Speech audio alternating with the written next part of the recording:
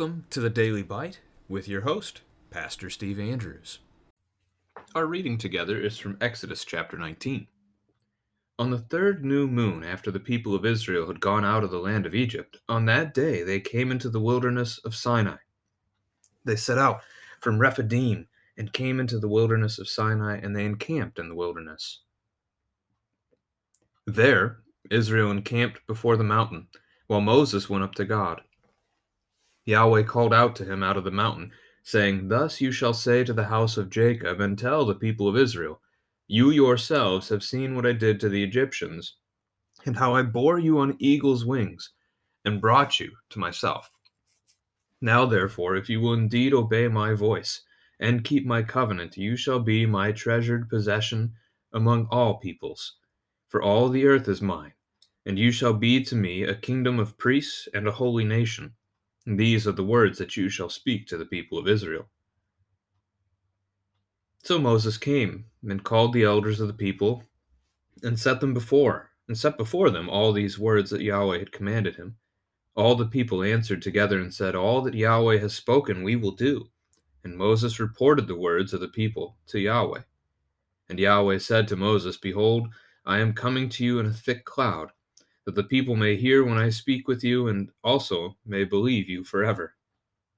When Moses told the words of the people to Yahweh, Yahweh said to Moses, "Go to the people, and consecrate them today and tomorrow, and let them wash their garments, and be ready for the third day. For on the third day Yahweh will come down on Mount Sinai in the sight of all the people. And you shall set limits for the people all around, saying, Take care not to go up into the mountain or touch the edge of it. Whoever touches the mountain shall be put to death.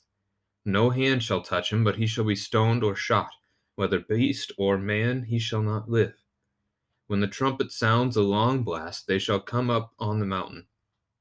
So Moses went down from the mountain to the people, and consecrated the people, and they washed their garments. And he said to the people, "Be ready for the third day. Do not go near a woman." On the morning of the third day there were thunders and lightnings and a thick cloud on the mountain, and a very loud trumpet blast, so that all the people in the camp trembled. Then Moses brought the people out of the camp to meet God, and they took their stand at the foot of the mountain. Now Mount Sinai was wrapped in smoke, because Yahweh had descended on it in fire. The smoke of it went up like the smoke of a kiln, and the whole mountain trembled greatly.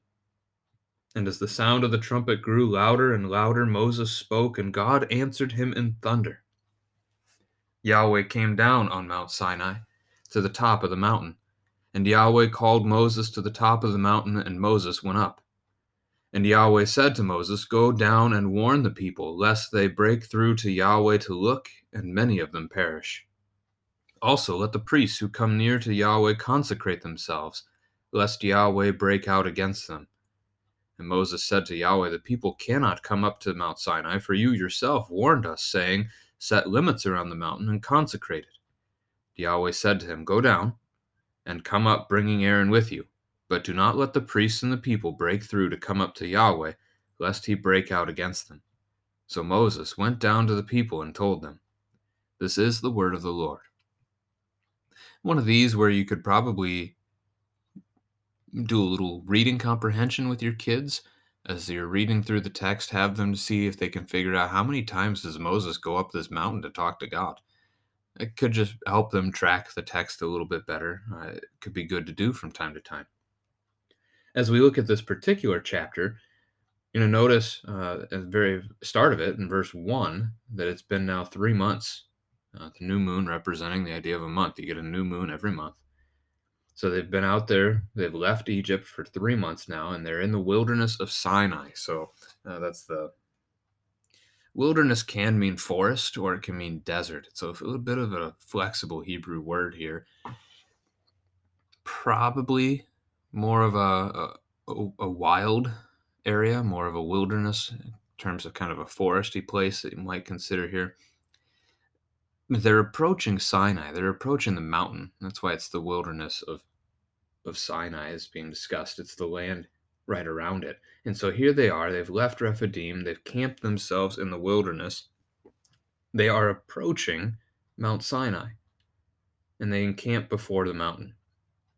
Verse 3, Moses goes up to God. This is no minor detail, not even close to being a small thing. In fact, as you look, there's the contrast that happens down in verse 12, that anyone else who touches the mountain will be put to death. What's going on here? And a lot of this chapter deals with the holiness of God. We saw this similarly back in chapter 3 Exodus 3, as Moses came before the burning bush, and God said, "The ground that you are standing is holy ground. Take off your sandals."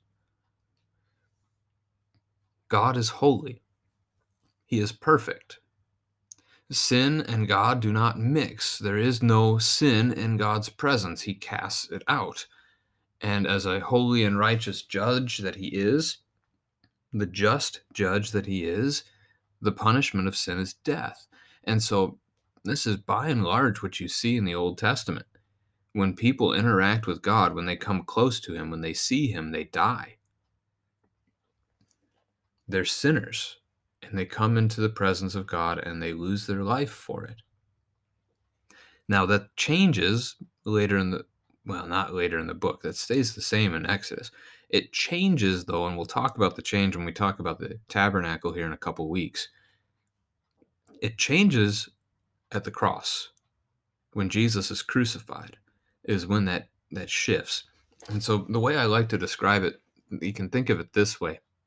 In a sense, the Old Testament rule is death, for man coming into God's presence. The rule is death. The exception is forgiveness and life. We see that exception right here in verse 3, that God allows Moses to come into his presence and live, whereas the people are warned that they can't, the whole congregation.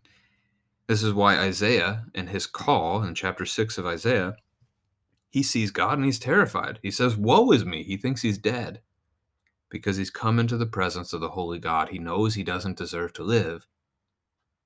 That's another one of the Old Testament exceptions that God makes, and he spares Isaiah's life and instead calls him into his service.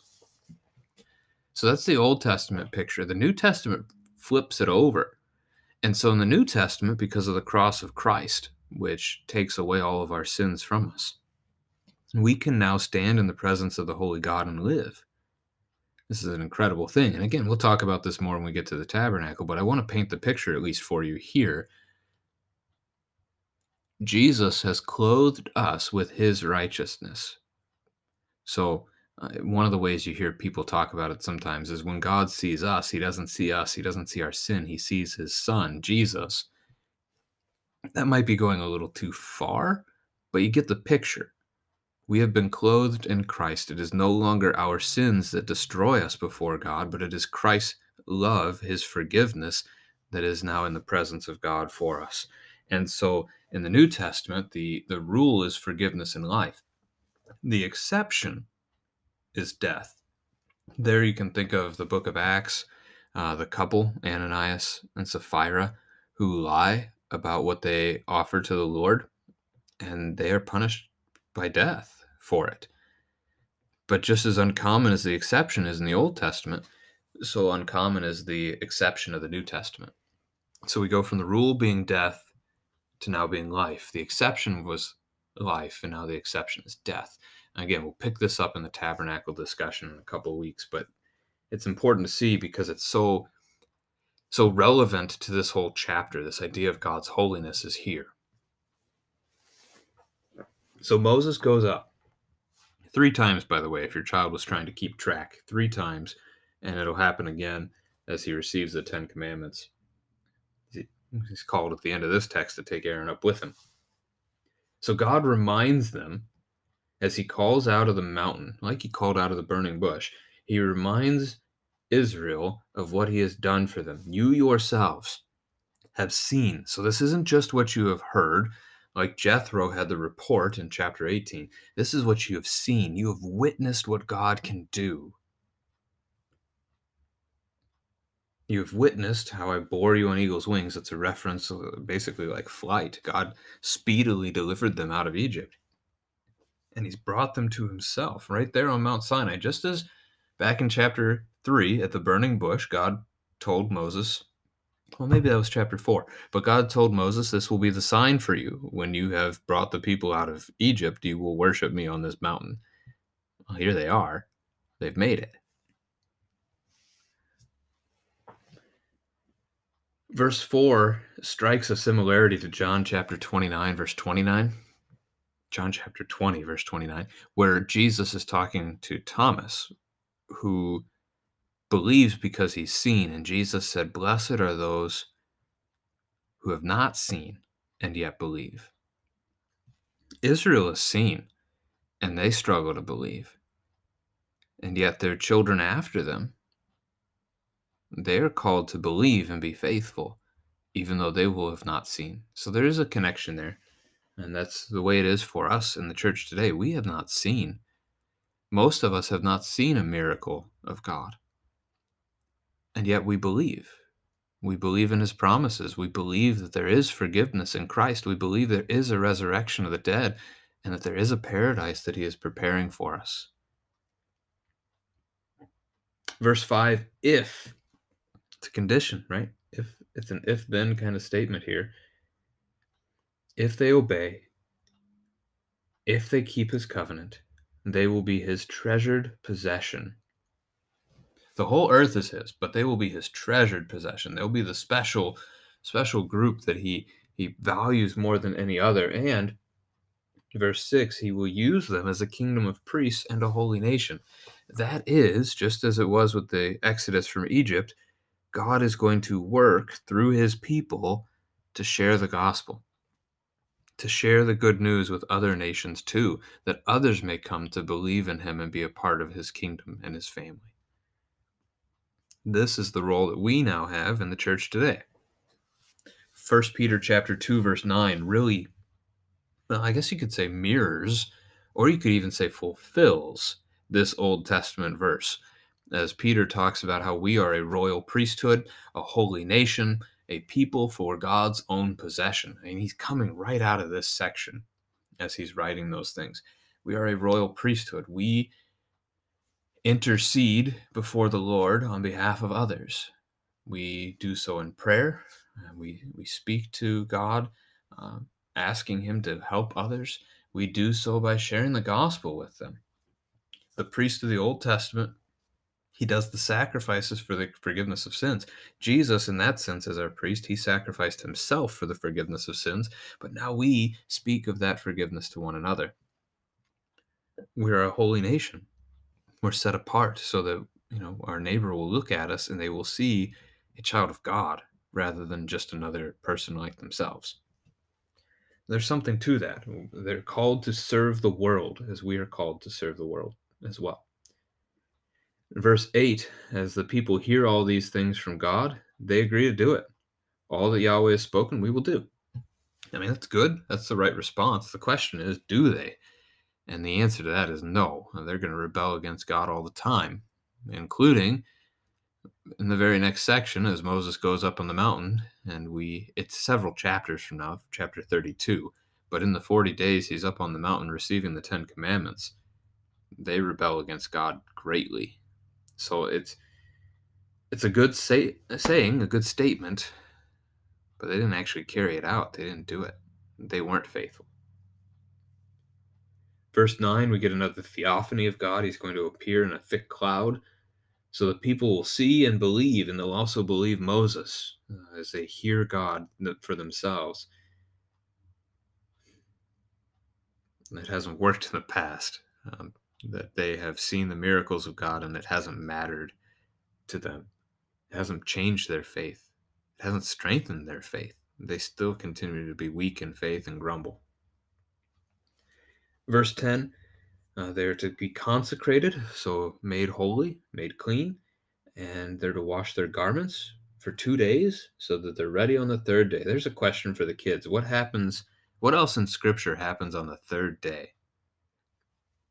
Hopefully they'll make the connection to Easter pretty quick with a question like that, but that's your point to drive them to, is that is the time when we, ultimately having been consecrated, made clean by the blood of Christ on the cross, we get this gift of new life.